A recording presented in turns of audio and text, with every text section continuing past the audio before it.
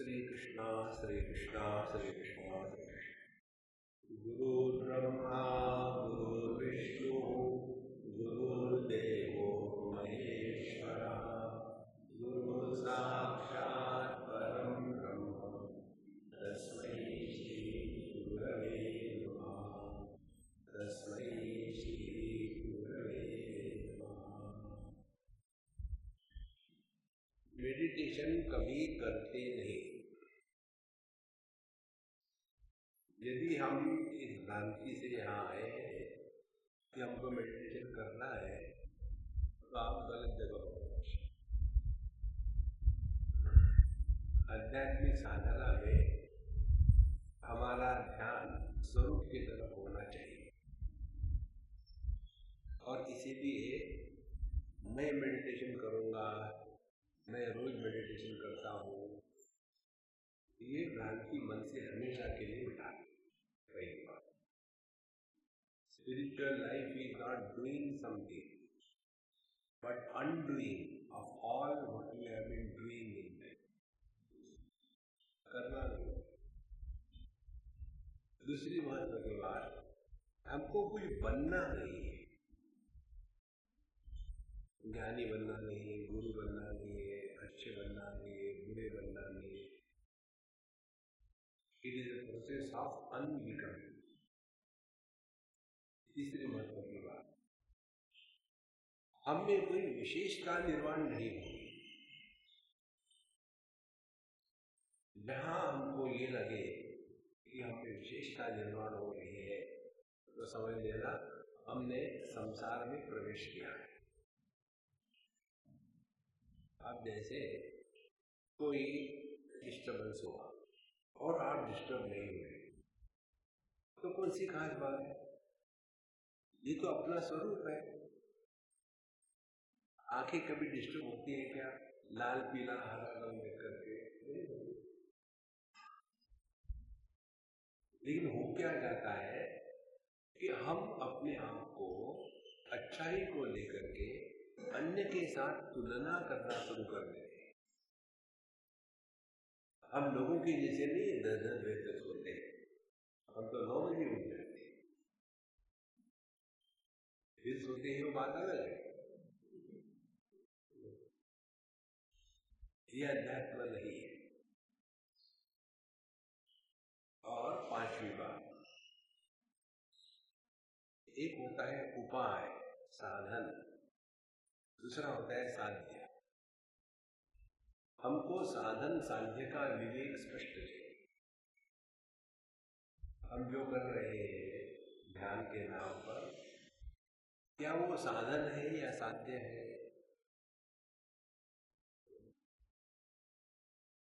तो रोज 2-2 घंटे 3-3 घंटे शांत बैठना, यही यदि हमने ध्यान को समझ लिया है तो कुछ तो भी गड़बड़ी है हमारे समय। तो हमको ध्यान देना है और ऐसा पूरा दिन भर हम जब जिएंगे तब जा करके 1 घंटा भगवान की गोद में बैठना है। आप अपने आसन को निकाल लो। शुचो देशे प्रतिष्ठाप्य स्थिरमासनमात्मनः नात्युच्चितम नाति नीचम चैलाजिन कुशोत्तरम। आसन को वहां गए और ये भावना करनी है, अब हम तो अपने कन्हैया की गोद में बैठने वाले हैं। बैठो भगवान की गोद में। जितनी जिंदगी है वो केवल अपने मानने पर होती है। हमने अपने को क्या माना है, जाना तो नहीं। 2 ऑप्शन है, या तो मानो या तो जानो। अब जान तो नहीं सकते इमीडिएटली, तो शुरू कर दो मानने से। क्या हमने ये माना नहीं है कि मैं दिया हूं? एक बच्चा मुझे प्रश्न पूछता है, सुनो मांगी प्रश्न पूछो, मैं बोलूं। मैंने पूछा, मैं पूछता हूँ मुझे भूख लगी है कि नहीं लगी, तुम बता सकते हो? नहीं, मुझे मालूम होगा। तो मैं कौन हूँ? तुमको मालूम हो, मैं क्या हूँ?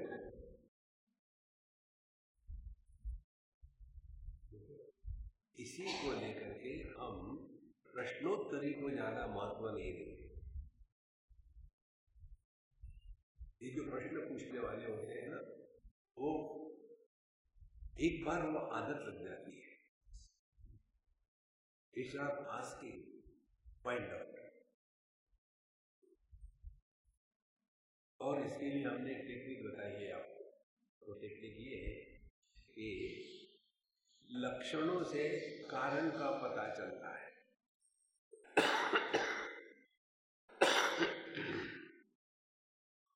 जैसे अमुक अमुक लक्षण है, वो अमुक अमुक रोग है।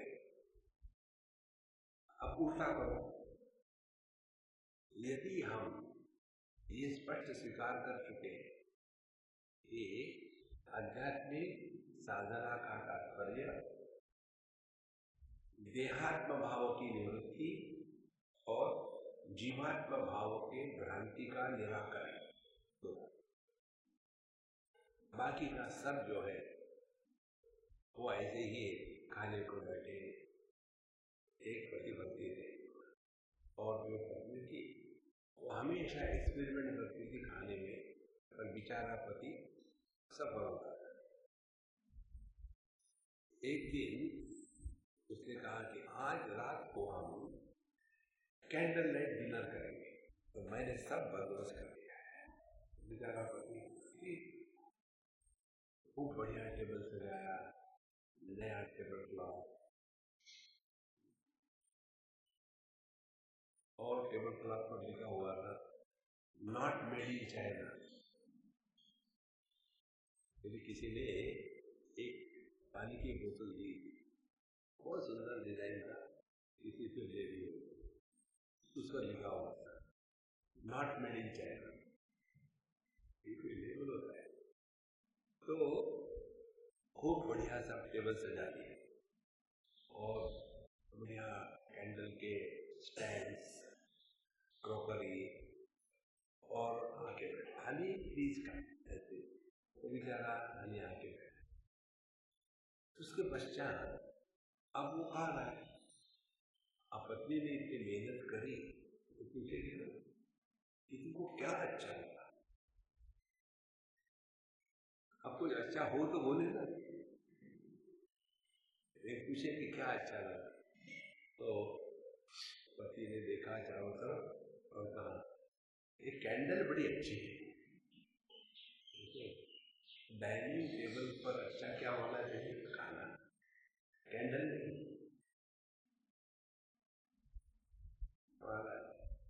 इसी प्रकार से हम ध्यान के लिए बैठते हैं तो क्या कहाँ लक्ष्य होना चाहिए?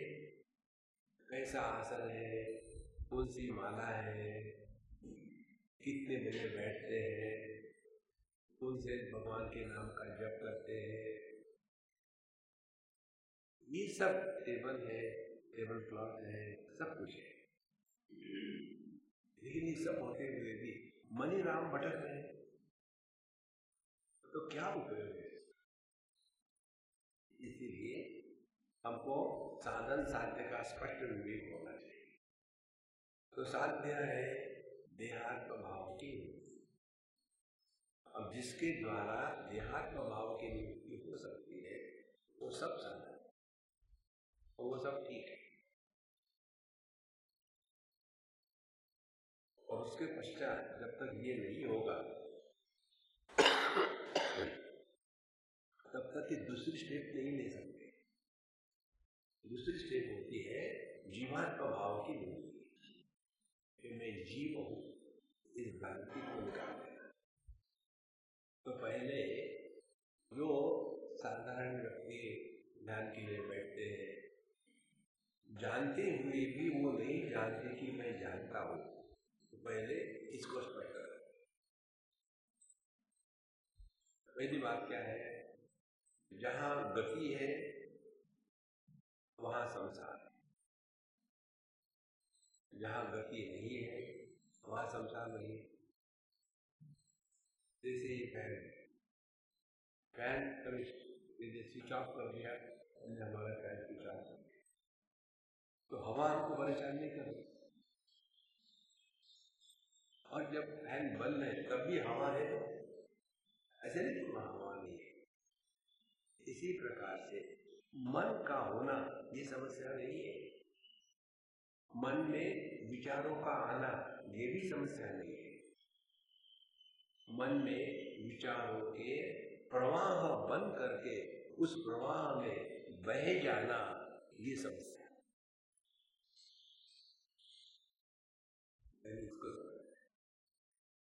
ये लड़का लड़की जब प्यार में गिरते ये चक्कर है, ऐसा उनका प्रवाह बन जाता है। अब तो मैं कुछ भी होगा, शादी करूंगी किसी से करूंगा, दूसरा चाहती है दिमाग। ये प्रवाह को रोकना है, कोई भी विषय ले लो।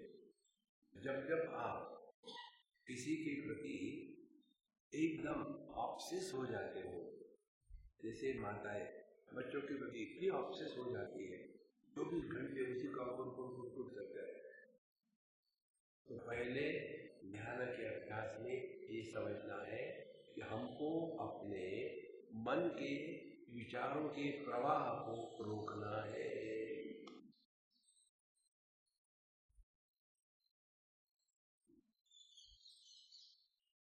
और विचारों के प्रवाह को रोकने के लिए हम सब लोग जब भी ध्यान के लिए बैठते हैं तो क्या करते हैं, शांत होकर बैठे।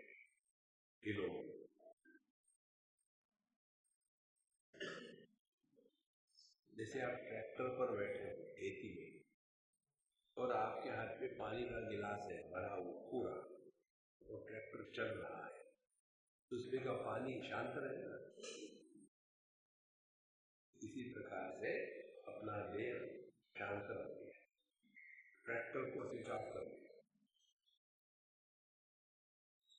अब इसका परिणाम क्या होगा, हमारे जो सांस है, ब्रीदिंग इन ब्रीदिंग आउट, इनमें परिवर्तन देखेंगे आप। परिवर्तन ये होगा कि आपकी सांसें हल्की और धीमी चलेगी,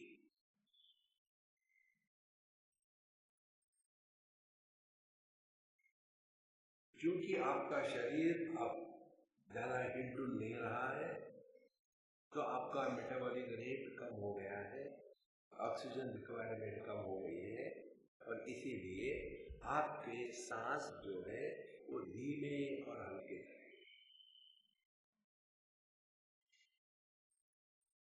अब तीसरी बात,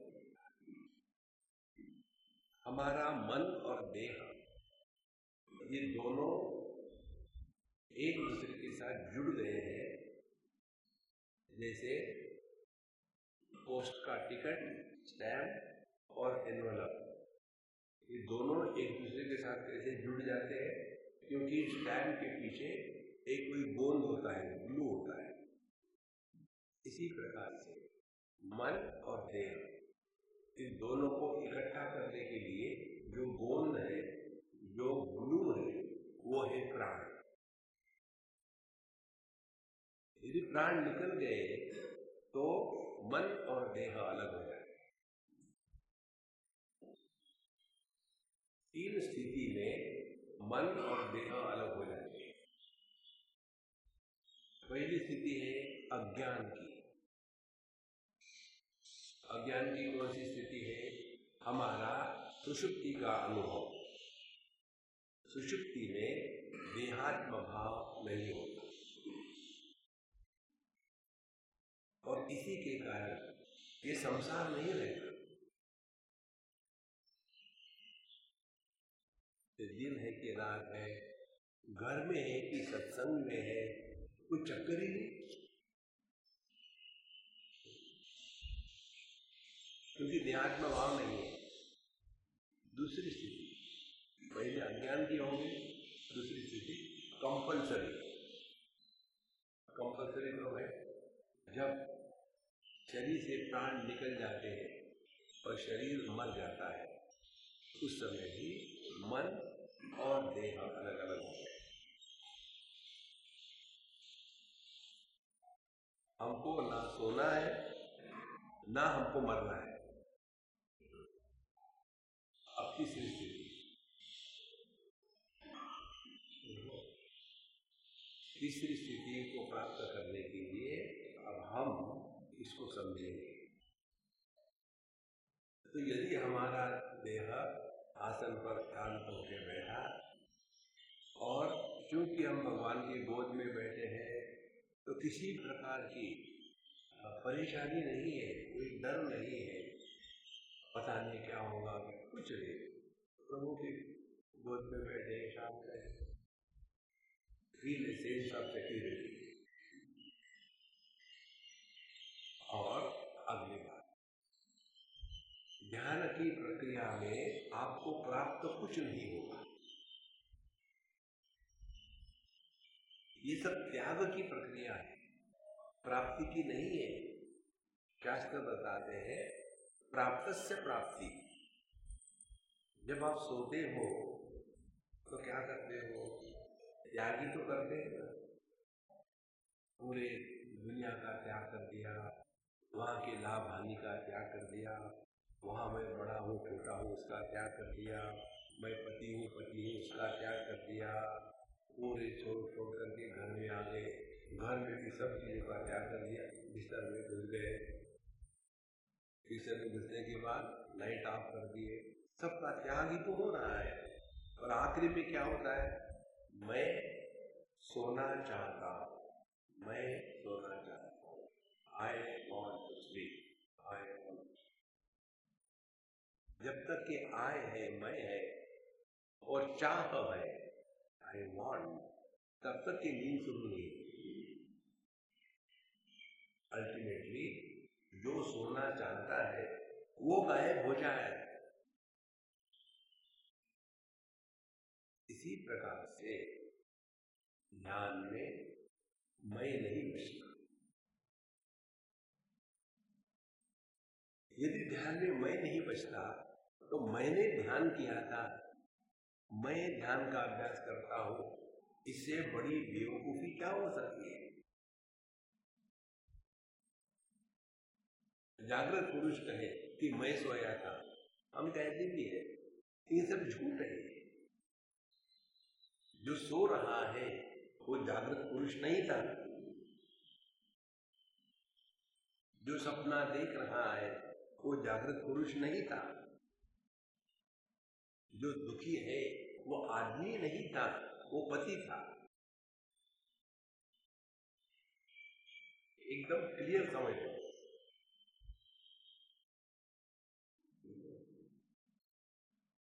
इस समझदारी के साथ जीना, इसको कहते हैं ध्यानमय जीवन।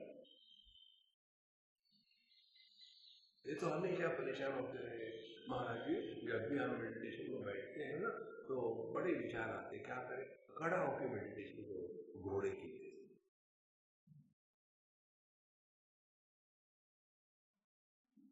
ये कंप्लेन करना बंद करो। समझदारी यही आध्यात्मिक साधना है। तो जब इतनी बातें क्लियर हो गई तो क्या होगा? हम शांत तो बैठ गए भगवान की गोद में, और अब हमको कुछ नहीं चाहिए।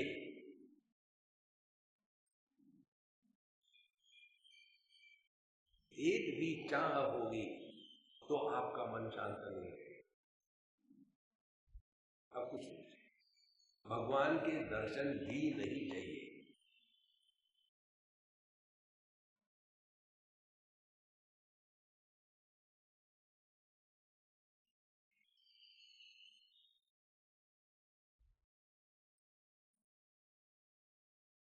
इसका प्रभाव ये होता है कि हमारे सांस बहुत धीमे और हल्के चलते हैं।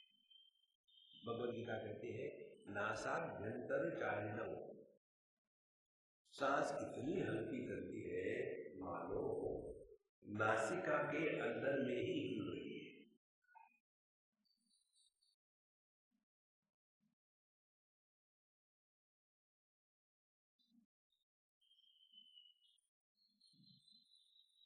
ध्यान से सुनना, हम कर कुछ नहीं रहे,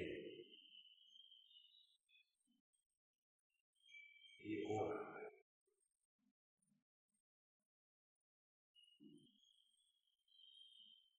इस समय यदि आप अपने शरीर को देखो तो कितना नीचे से स्थिर हो गया है, ऊपर में निश्चल है, शरीर का वजन बढ़ गया है, सांस बहुत धीमे और हल्की चल रही है। उतनी मात्रा में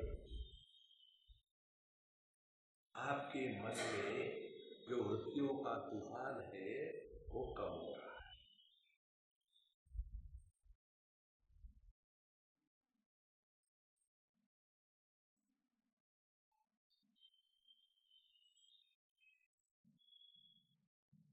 लेकिन ये ज्यादा समय तक नहीं रहता,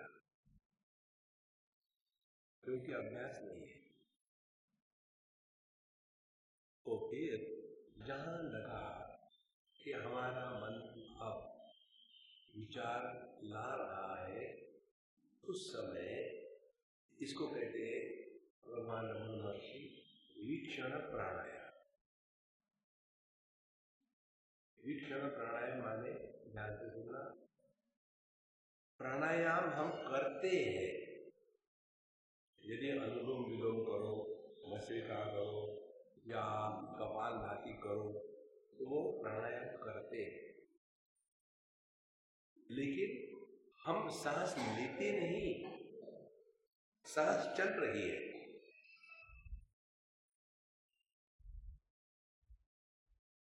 हम ये कह सकते हैं कि सुबह प्राणायाम किया था, अब नहीं कर रहा, ये कह सकते हैं क्या? कि मैं कभी कभी सांस लेता हूं, और सांस हमेशा वर्तमान में ही ली जाती है। यू कैनॉट पोस्टपोन, अभी ने बाद में करेंगे, ठीक है ना? यदि बात पक्की हो गई है, अब आप अपने इन सांसों की तरफ ध्यान दीजिए।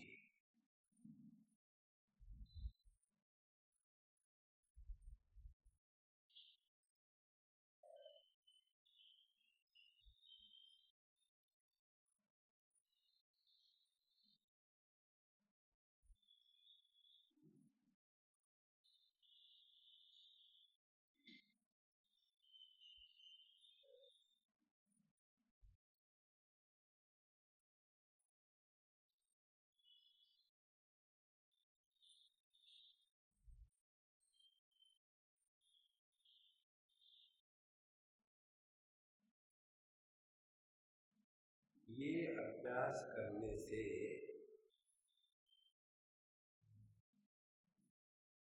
ध्यान देना एक ज्ञान शक्ति है।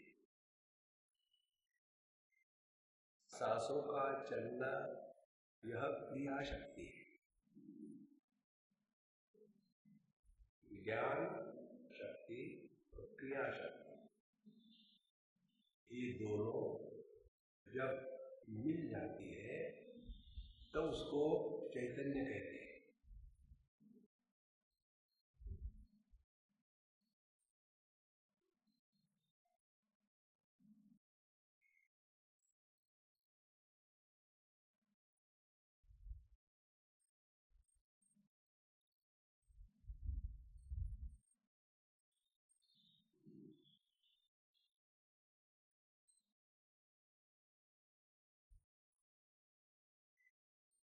इसको चेतना नहीं, चैतन्य कहते हैं।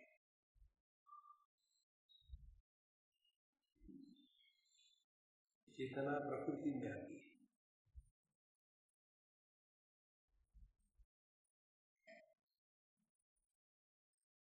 ज्ञान शक्ति और क्रिया शक्ति, इसको समझना है उदाहरण से। एक ही बिजली जब बल्ब से निकलती है तो प्रकाश ज्ञान शक्ति, वही बिजली जब फैन से निकलती है तो फैन घूमता है, क्रिया शक्ति। ये दोनों का एकीकरण हो जाता है बिजली। बिजली में ना बल्ब है ना फैन।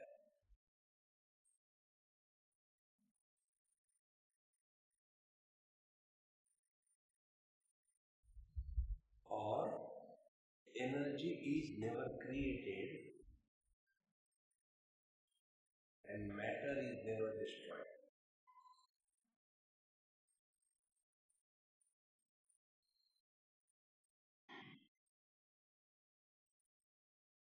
जितनी सूक्ष्मता से हम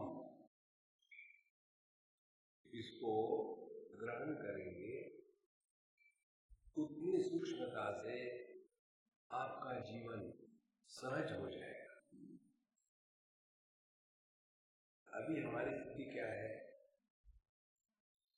हमारी ज्ञान शक्ति और क्रिया शक्ति इनका एक दूसरे के साथ मिलाप नहीं है, विरोध है।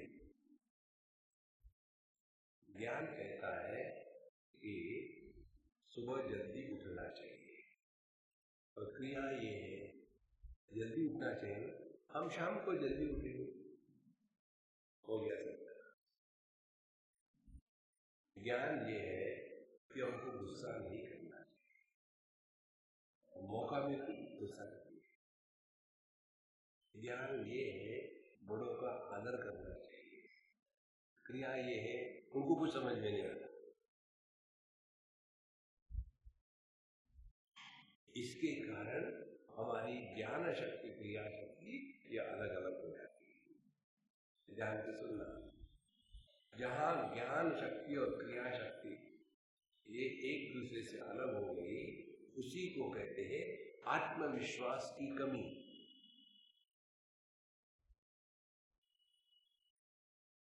Lack of self-confidence is because we do not trust and recognize our own abilities. I don't think I can do it. क्यों नहीं?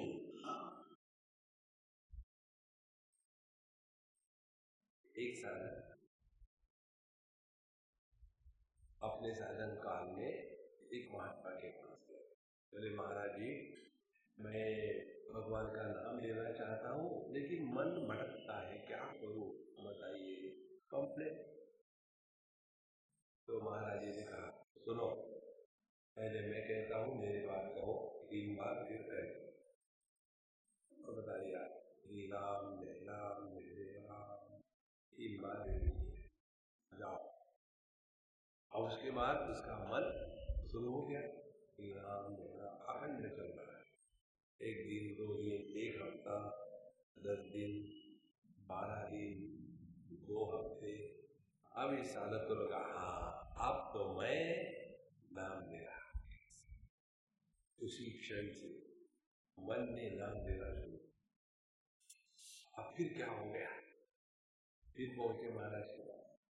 महाराज जी, पिछले 2 हफ्ते तो मैंने किया, पता नहीं आज क्या हो गया, फिर मन भटक रहा है। तो महात्मा जी कहते अरे देव, पिछले 2 हफ्ते मैं तुम्हारे मन से नाम ले रहा था, उधारी का धंधा। अभी उधारी भी गलत है, फिर उधारी का ही धंधा होता है।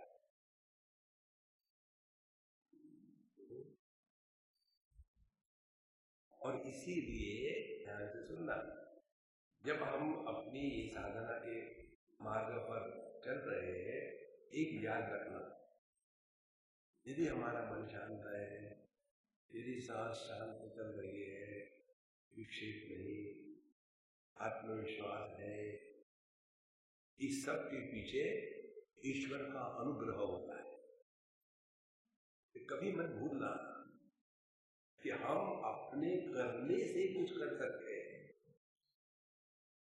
भगवद गीता में भगवान कहते हैं अधिष्ठानम तथा कर्ता करणम च पृथक विधम विविधा च पृथक चेष्टा दैवम चैवात्र पंचमम शरीर वांग मनोज्ञेय कर्म प्रारभते नरः न्यायम वा विपरीतम वा पंचयते तस्य एव। हम शरीर वाणी और मन से जो भी कर्म करते हैं, अच्छे बुरे, उसमें दैवम जैवात्र पंचमा, ईश्वर का अनुग्रह, ये फाइनल टच होता है। यदि हम इसको स्मरण रखें तो क्या होगा? आज मेडिटेशन अच्छा हुआ था, आज मेडिटेशन जमा नहीं, एक चक्कर खत्म हो गया। कई साधकों का यही चलता है, स्वामी जी जब हम आपके साथ वहां बैठे तब मेडिटेशन जमता है, घर में नहीं जमता। जमने के लिए मेडिटेशन को आइसक्रीम है क्या? हमको 24 घंटे रहना है इसी स्थिति में, और संभव है। और उसके लिए एक ही बात सरल है कि लक्ष्य स्पष्ट हो। लक्ष्य हमारा देहात्म भाव की वृद्धि। तो इस प्रकार से जब आसन पर आके बैठे प्रभु के गोद में, तो धीरे धीरे अभ्यास करते करते फिर एक दिन भगवान के अनुग्रह से ये बात क्लिक हो जाती है कि जो भी व्यक्ति दुखी है, उस दुख के मूल में एक व्यक्तित्व है। साधना माने क्या? अपने व्यक्तित्व को मिटा करके अभिव्यक्ति में पहुंच जाना है।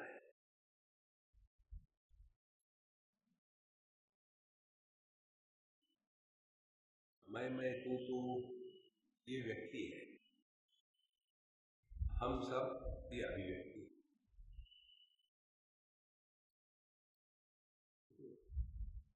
जो व्यक्ति अपने मैं का त्याग नहीं कर सकता, उसने आज तक जो भी किया है अपने आप को धोखा दिया है।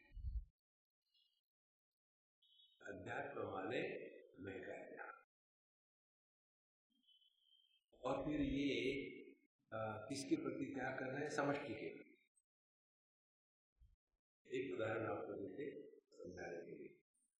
एक हमारे मित्र थे आसाम में, गुवाहाटी की बात, बहुत पुरानी बात, अब पता नहीं वो है या नहीं। तो अब वो क्या कभी जाते थे खाने के लिए। एक बार उन्होंने हमको बताया कि स्वामी जी, हमारे बाबूजी जो है ना, ये बड़े डिफरेंट टाइप के आदमी। कैसे डिफरेंट है? बोले सभी के सभी लोग आके इनको नमस्कार करते हैं, घर के भी, और कोई बाहर खाना नहीं खाता, घर नहीं खाना। हमने कहा इसमें बाबूजी की क्या खास बात है? लोगों की खास बात है। बोले नहीं, जब तक के घर के हर एक आदमी ने खाना नहीं खाया तब तक ये खाना नहीं खाया। नौकर भी पहले खाना खाता है, इसीलिए खाना खाता है। इसीलिए जितने भी घर के लोग हैं बाहर खाना नहीं खाएंगे, कहेंगे नहीं बाबूजी है, हम कैसे खाएंगे? तो जब तक के व्यक्ति में त्याग की भावना नहीं आती, बड़प्पन प्रकट नहीं होता। और त्याग की भावना यही है, मैं अनुमोर तोड़ते माया। हर चीज अपने लिए नहीं करते। तो यह जो व्यक्ति है, कौन व्यक्ति है? पति पत्नी, माँ बहन, लड़का लड़की, जो व्यक्ति है। और अभिव्यक्ति क्या है? The whole family.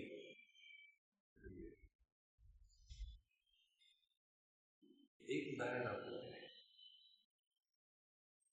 हमारी उदाहरण है, हमारी एक छोटी उंगली जो है आपकी, इसको समझो गैंग्रीन हो गया।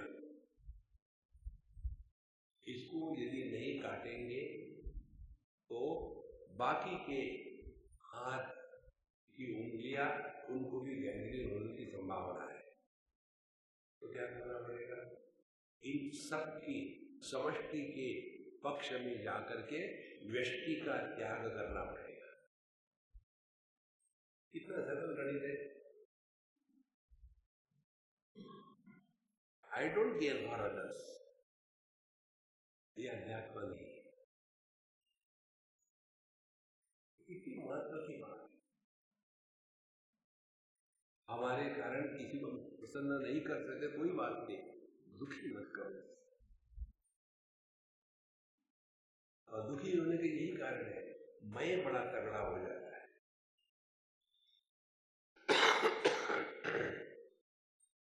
लेकिन आजकल का जो है ना, I do whatever I want. अभी मैं बोल रहा था, आई वाज इन स्विट्जरलैंड, तो यही रहते थे हम, और 4-6 दिन रहे। हम अपनी खिचड़ी बना के खाते, तो पड़ोसी एक अम्मा आई बच्चे को लेकर के कि भाई आप इंडिया से लगते हैं ना, यहाँ किस लिए आए? हमने कहा कि आराम करने के लिए आए, आपका देश बड़ा अच्छा है। बात हो गई। फिर वो छोटा सा बच्चा था, जैसा आपका टूटू है, तो उसको मैंने कहा कि खिचड़ी खा के देख, बढ़िया है, कभी खाई नहीं होगी, इंडियन डिश है, अच्छी होती है। I don't want it. खा के कोई देख, आई डोंट लाइक इट। तो तुमने खाई नहीं तो कैसा कहते हो आई डोंट लाइक इट? उसकी माँ कहती, Swami you are not suppose to compel anybody anything in this country, he will do what he likes. धीरे धीरे व्यक्ति का वो स्वभाव बन जाता है, I do what I like, no I do what is the right. कितना फर्क है।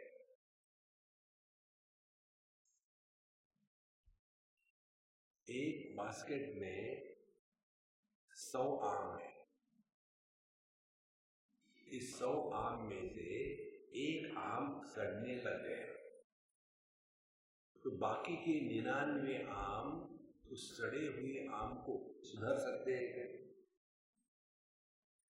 तो यदि बाकी के 99 आमों को बचाना है तो करना क्या पड़ेगा? सड़े हुए आम को हटाना।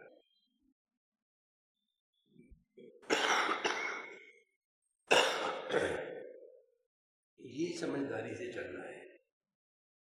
तो अपनी जो व्यक्ति है, व्यक्तित्व है, मैं इसका त्याग करना है, और इसका त्याग होगा देहात्म भाव के त्याग के बाद। संतो तो हम भी आपको बैठा सकते हैं, अच्छा शांत बैठो, भगवान का नाम लो, और फिर ऐसे जो मेडिटेशन होते हैं ना, उसमें क्या होता है, अच्छा सब शांत हो जाओ, खिड़कियां बंद करो, दरवाजे बंद करो, लाइट ऑफ करो, और सब लोग आंखें बंद करके सो जाओ। वो मेडिटेशन नहीं है, तो मेडिटेशन के कार्टून है। दूसरी बात जो बताते मेडिटेशन में, एक जगह हम गए थे, अब स्थान और नाम नहीं बताए, उन्होंने मेडिटेशन शुरू करवा दिया, सब लोग बैठे थे आराम, अब आप लोग बंद करो आंखें, और शुरू हो गया। अब आप लोग एक घने अंधकार के टनल से जा रहे हो, अंधकार है, आंखें बंद है, इसीलिए आपको कुछ नहीं दिख रहा है। धीरे धीरे चलो, धीरे धीरे चलो, टनल बहुत लंबा है, आपको बहुत लंबा चलना है, आपके रहने वाले कोई नहीं है, हर एक का चलने का टनल अपना अपना अलग है, चलते रहो। तो रुक नहीं रहे, फिर कह रहे हाँ रुक जाओ, अब टनल खत्म हो गया, एकदम बाहर दिव्य प्रकाश है। अब आपको हर एक को अलग अलग गाइडिंग एंजल मिलेगा, और वो आपको आगे गाइड करेगा। आप अपने एंजल से बात कर लेना, और उसके पश्चात चाय के लिए बैठ लेना, जोड़े में एक आदमी इधर एक आदमी इधर, केवल दो, एक टेबल पर चाय पियो और बताओ आपका कौन एंजल था और उसने क्या बताया एक दूसरे को। हम बैठ गए चाय पिए, तो उसने पूछा मुझे आपका एंजल कौन था? अमिताभ बच्चन। अभी सब है ना, क्यों कोई उसका स्पेसिफिकेशन नहीं देते कि इतनी लंबाई चौड़ाई होनी चाहिए। और क्या बताया उसने कहा छोड़ो यार ये चक्कर, चलो मूवी देखते। ये सब तमाशा है। देखो आपको कुछ नहीं देखना है, जो अनुभव आके खत्म हो जाता है वो मन की कल्पना है संतो, वो वास्तविकता नहीं है।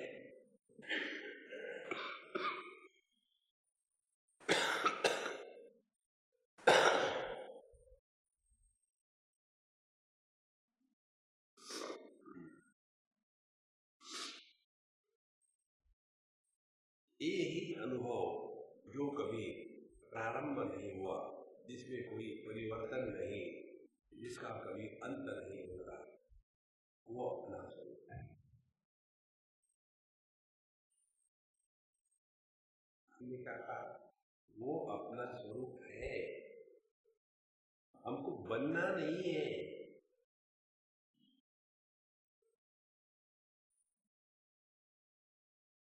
घूम के पट को कोई दिया नहीं। इतना कचरा इकट्ठा हो गया है। और सबसे बड़ा कचरा है अविद्या काम क्रोध की ग्रंथि। जैसे जैसे आप समझोगे ठीक से, वैसे आपका ध्यान जाएगा अपने मन के विचारों के प्रवाह के तरफ। अब यदि आपके विचार के प्रवाह को रोकना है तो पहली बात ये कि विचार किसको आ रहे हैं, तो आपको पता चलेगा विचार कोई व्यक्तित्व को आ रहे हैं। पति पत्नी भाई बहन लड़का लड़की माँ बाप, इनको विचार आ रहे हैं। तो अपने आप को असर करना, इस समय आई एम नोबडी।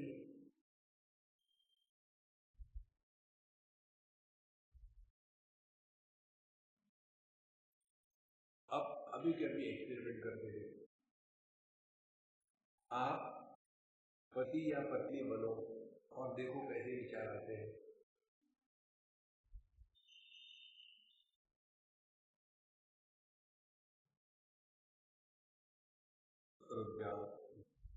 अब आप बच्चे या माँ बाप बनो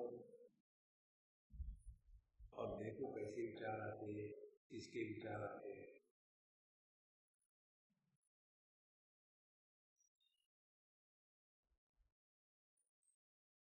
अब आप मेडिटेटर बनो, देखो क्या हो रहा है मन में।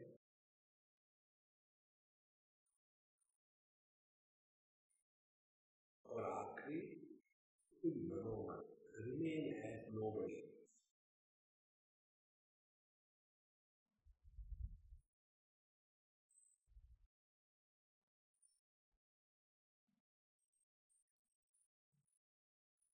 एक्सपेरिमेंट को जब आप पति पत्नी बने थे, पति पत्नी, तो विचार आ रहे थे पत्नी पति के बारे में। जब आप माँ बाप बच्चे बने तो विचार आ रहे थे बच्चे माँ बाप के बारे में। जब आप मेडिटेटर बने तो परेशान हो रहे थे कितने घंटे बैठना है। और जब आप यू आर नोबडी, इसीलिए सीखना है। विचारों का जन्म व्यक्ति नाम के बीज से होता है।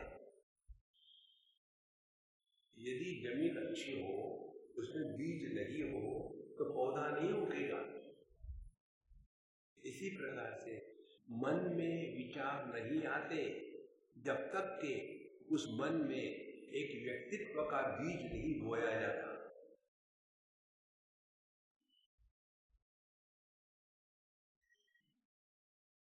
तो हम माँ बाप होकर के शांत रहना चाहते हैं। माँ बाप बनो तो परेशान करेंगे बच्चे।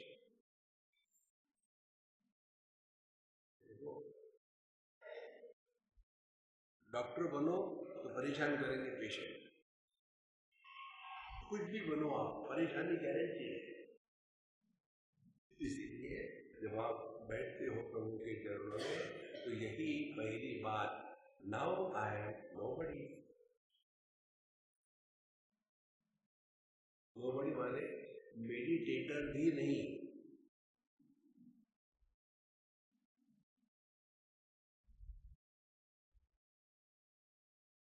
ध्यातृ ध्याने परित्यज्य ध्येयमेवावशिष्यते। यदि मेडिटेटर गायब होगा तो मेडिटेशन भी नहीं होगा, और जो बचेगा वो आप हो।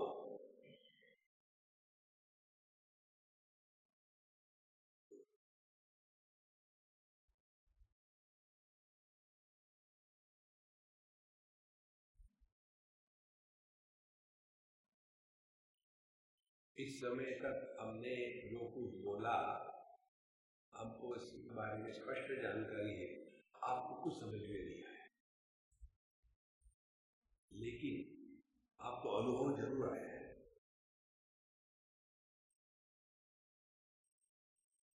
इस अनुभव को आप बता नहीं सकते,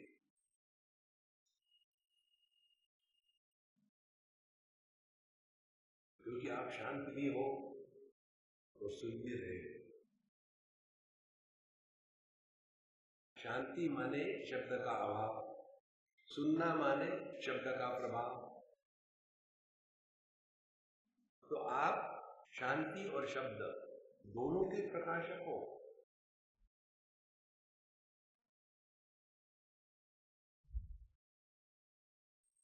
सुख आ जाए या दुख आ जाए, दोनों के प्रकाशक। लेकिन होता क्या है, दुख आ गया, दुखी बन गए, व्यक्तित्व का निर्माण हो गया। सुख आ गया, उसमें आसक्त हो गए, व्यक्तित्व का निर्माण हो गया। लाभ आया तो उसके साथ तादात्म्य कर लिया, बस बड़े खुश हो गए। हानि आई, नुकसान हुआ, तादात्म्य किया, दुखी हो गए। मेडिटेशन का तात्पर्य है सब अनुभव के माध्यम से जाना है कि ये बात रखना क्लियरली, जो प्रकाशक होता है वो प्रभावित नहीं होता।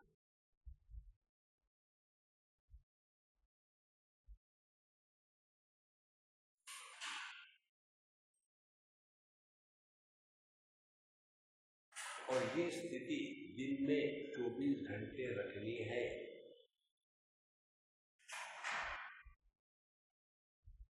इसका अर्थ ये नहीं दिन भर मुंह फुलाए बैठे, क्या, don't disturb, meditation is in progress, take D2। No, योगरतो वा भोगरतो वा संगरतो वा संगविहीना यस्य ब्रह्मणि रमते चित्तम नंदति नंदति नंदति। प्रसन्न है,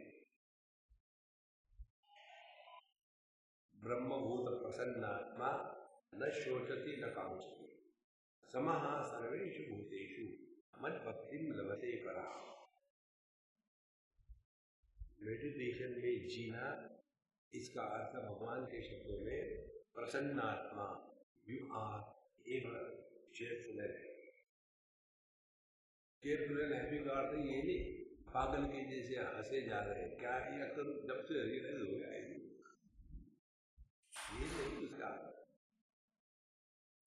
उसका अर्थ है आप जब हो, जहां हो, जो हो, 100% हो।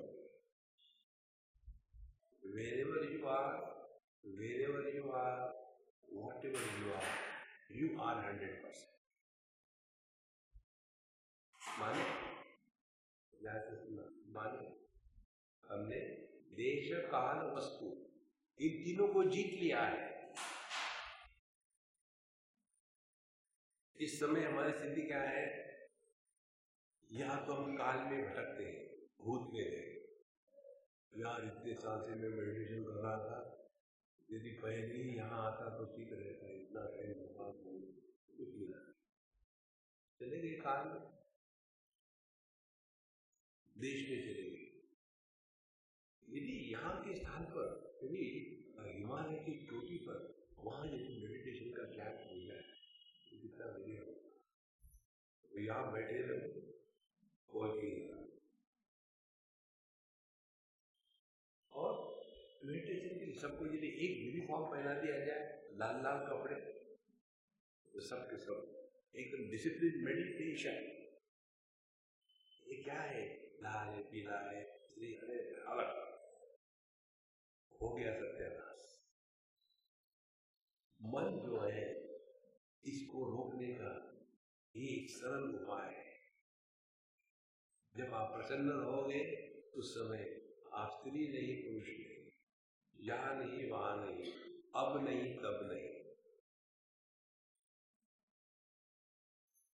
देश काल वस्तु, ये तीनों में हमारा मन भटकता है।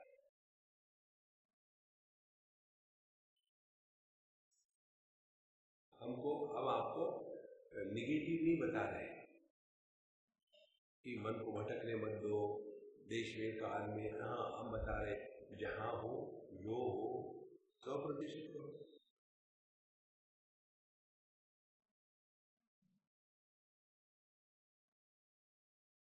ये अभ्यास करते करते करते आपका व्यक्तित्व एकदम पूरा आमूलाग्र बदल जाएगा। कारण क्या है? आपके विचार अब बदल गए। एक उदाहरण है आपको। एक हमारी अम्मा है, बहुत अमीर घर की, घर में दर्जनों नौकर है और बच्चों की शादियां हो गई, अब खाली हो गई। तो मुझे कहती है, स्वामी जी मैं सोच रही हूँ अभी किसी आश्रम में जाकर की सेवा करूँ। तो मैं जोर से हंसा। तो आप क्यों हंस रहे? हमने कहा जोक होने के बाद हंसना पड़ता है ना। यहाँ तो जोक है। जोक ये है, तुम्हारे घर में 56 नौकर है, तुमने कभी पापड़ भी अपने हाथ से उठा करके अपने मुख में नहीं डाला। ये तुम्हारी स्थिति है और तुम जाके सेवा कर देना।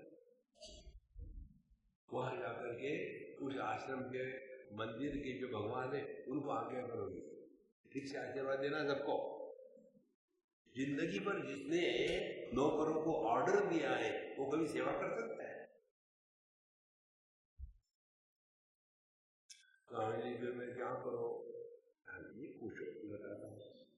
फिर मैंने इसको कहा कि हमारे कोई लेक्चर ले लो, सुनो, लिखो, डीटीपी करो और प्रश्न मत पूछो, शुरू करो। उससे शुरू किया और धीरे धीरे धीरे दूसरे साल जब हम उनके घर गए तो उनके यहाँ के जो नौकर लोग थे वो मुझे आके बोलते, स्वामी जी आपने क्या जादू कर दिया अम्मा पर, क्या हो गया? अब वो इतनी शांत हो गई है, किसी को डांटती नहीं, पानी चाहिए तो स्वयं मुंह उठ करके पानी पी लेती है।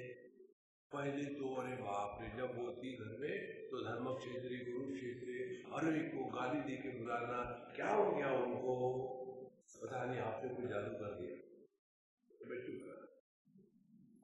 फिर वही मुझे बोल रहे थे कि स्वामी जी एक बार किसी कारण से मैं जरा गुस्सा कर गई थी, तो मेरी सास ने कहा, बेटा तुमने वो स्वामी जी का लिखना बंद कर दिया है।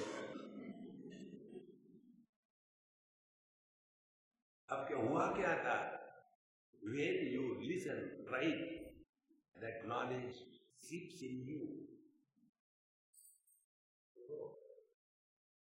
और जैसे जैसे आपके विचारों में, विचारों के प्रवाह में, विचारों की दिशा में और विचारों के कंटेंट्स में फर्क आने लगेगा, उतना आप में परिवर्तन आएगा। सत्संग में हमारी गलत धारणाओं को मिटा करके नई धारणाओं का जन्म नहीं कराते। देखो वेदांत के सत्संग की विशेषता यही है, गलत धारणाओं पे मिटाएंगे, नई धारणा निर्माण नहीं करेंगे। योग में होता है पहले मैं भोगी था, अब मैं योगी हूँ। पहले मैं मांस खाता था, अब मैं घास खाता हूँ। मैं बना रहता है, हमको मैं से मुक्त होना है। अहमी नाश भाजी अहम अहम तया स्फुरति हृत स्वयं परम पूर्णता।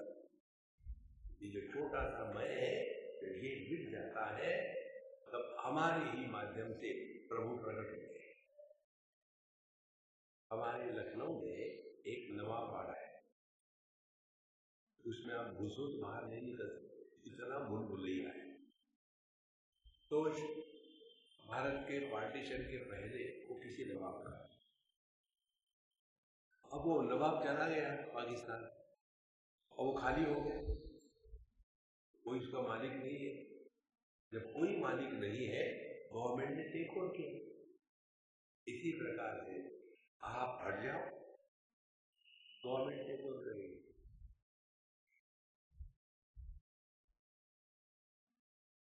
जिसके माध्यम से परमात्मा प्रकट होते हैं, उसको महात्मा कहते हैं।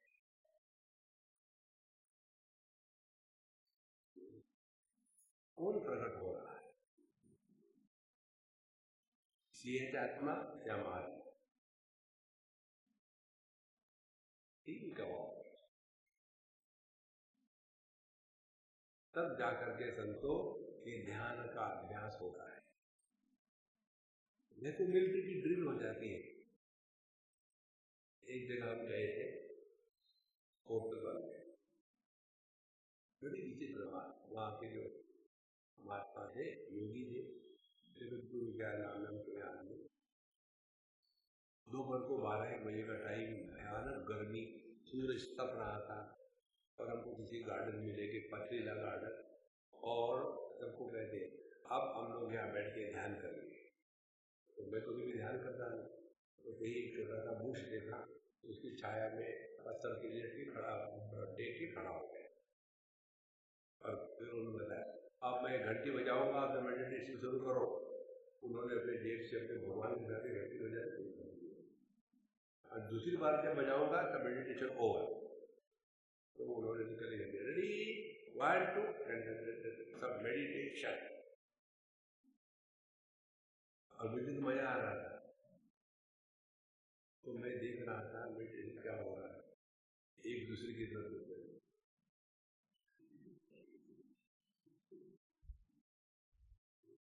और बताते हैं ना, हाफ ओपन आईज,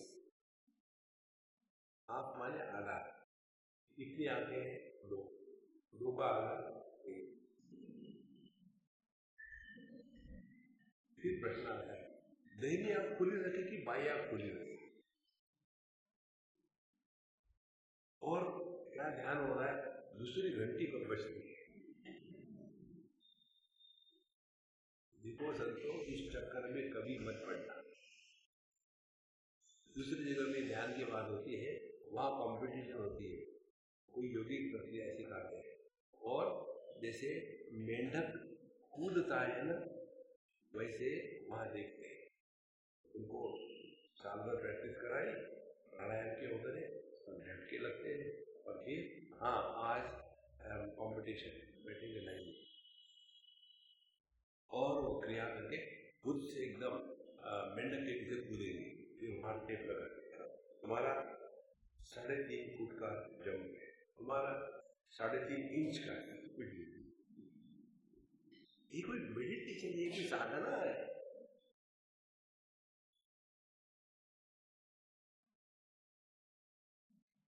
इस माइक का अपना कोई प्रयोजन नहीं। जो माइक हाथ में लेता है उसका प्रयोजन है। इसी प्रकार से हमारे जीवन का कोई प्रयोजन नहीं। हमको जिसने बनाया है भगवान ने, उसका प्रयोजन, उसका प्रयोजन क्या है? ध्यान से सुनना। मनुष्य देह में आने के बाद एक ही बात बाकी रहती है, और वो ये है, यहाँ आने के बाद हमको Next step is only spiritual evolution. ईट पत्थरों से उठे पेड़ पौधे बने, पेड़ पौधों से उठे पशु पक्षी बने, पशु पक्षी से उठे मनुष्य बने। यहां से उठ के कहां जाओगे? यहां आने के बाद केवल आध्यात्मिक इवोल्यूशन ही हमारे जीवन का लक्ष्य हो सकता है।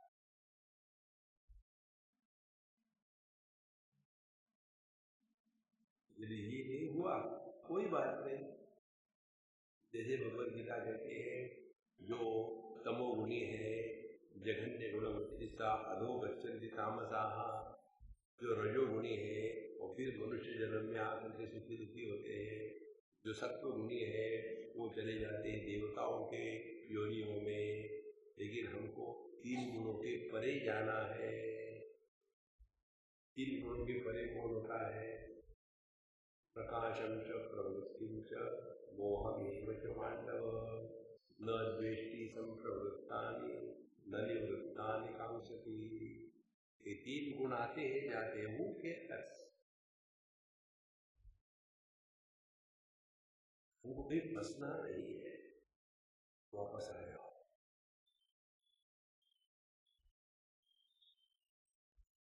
और ये अनुभव जीवन में केवल एक बार आता है।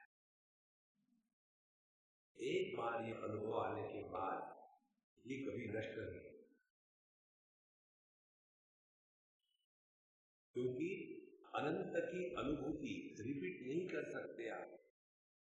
आप शब्द को रिपीट कर सकते हो, राम राम राम राम राम।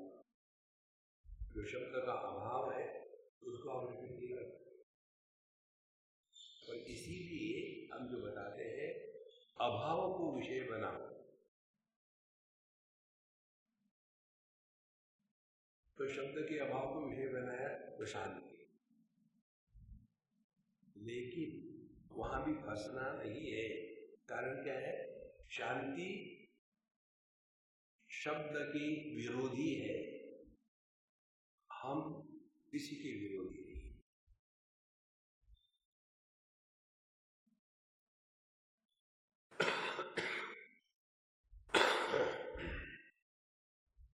इस स्थिति में नित्य निरंतर रहना, इसको कहते हैं ध्यान का अभ्यास।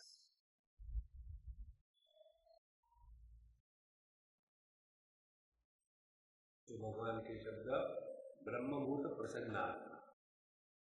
प्रसन्नता का तात्पर्य क्या है? भगवान स्वयं कहते न शोचती न कांक्षती।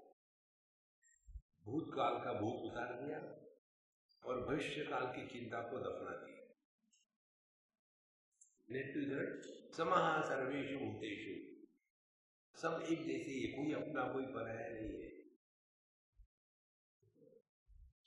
100% रहना इसी को प्रेम कहते हैं, 100% रहना इसी को ज्ञान कहते हैं, 100% रहना इसी को योग कहते हैं, 100% रहना इसी को कर्म योग की पराकाष्ठा कहते हैं, 100% रहना इसी को भगवान का दर्शन है।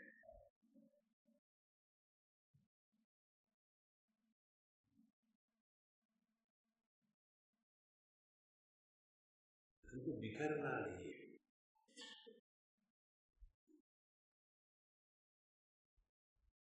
ब्रह्मभूत प्रसन्नात्मा न शोचते न कांक्षते समः सर्वेषु भूतेषु। कोई अपना नहीं, कोई पराया नहीं। ये कब हो सकता है? एक छोटा सा उदाहरण होता है। एक छोटी सी लड़की अपने माँ से कुछ बोलना चाहती थी, लेकिन माँ तेज खरीदी थी। खरीदी जो माताएं हैं वो अपने बच्चों को नहीं देखती, बच्चों को देखने के लिए लोगों को।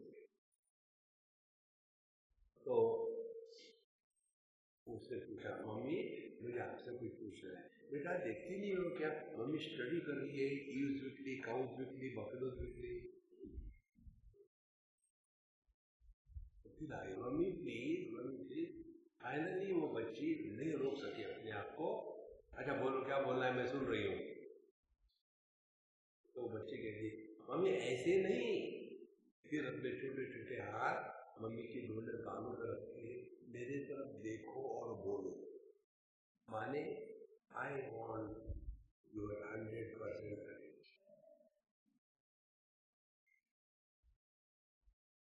इससे बढ़कर के और कोई साधना नहीं संतो। समहा सर्वेषु भूतेषु, और इसी को कहते हैं मद भक्ति लभते पराम। पराभक्ति जो है और अद्वैत की सिद्धि जो है वो एक ही है। ज्ञान की पराकाष्ठा को भक्ति कहते हैं और भक्ति की परिपक्वता को ज्ञान कहते हैं, अलग अलग नहीं है। थोड़ा बहुत विधान पढ़ लिया इधर उधर में और एकदम नाजुक का करता हूं ना गिल्ला करता हूं, नहीं। जैसे पेड़ पर फल जब पक जाता है तो उसका स्वाद अलग होता है, और उसको गर्मी में दबा करके जबरदस्ती से पकाया तो उसका स्वाद अलग होता है। इसीलिए संतो, यह ज्ञान को परिपक्व करके भक्ति में सहजता लाने के लिए जो प्रयास है उसको कहते हैं ध्यान देना।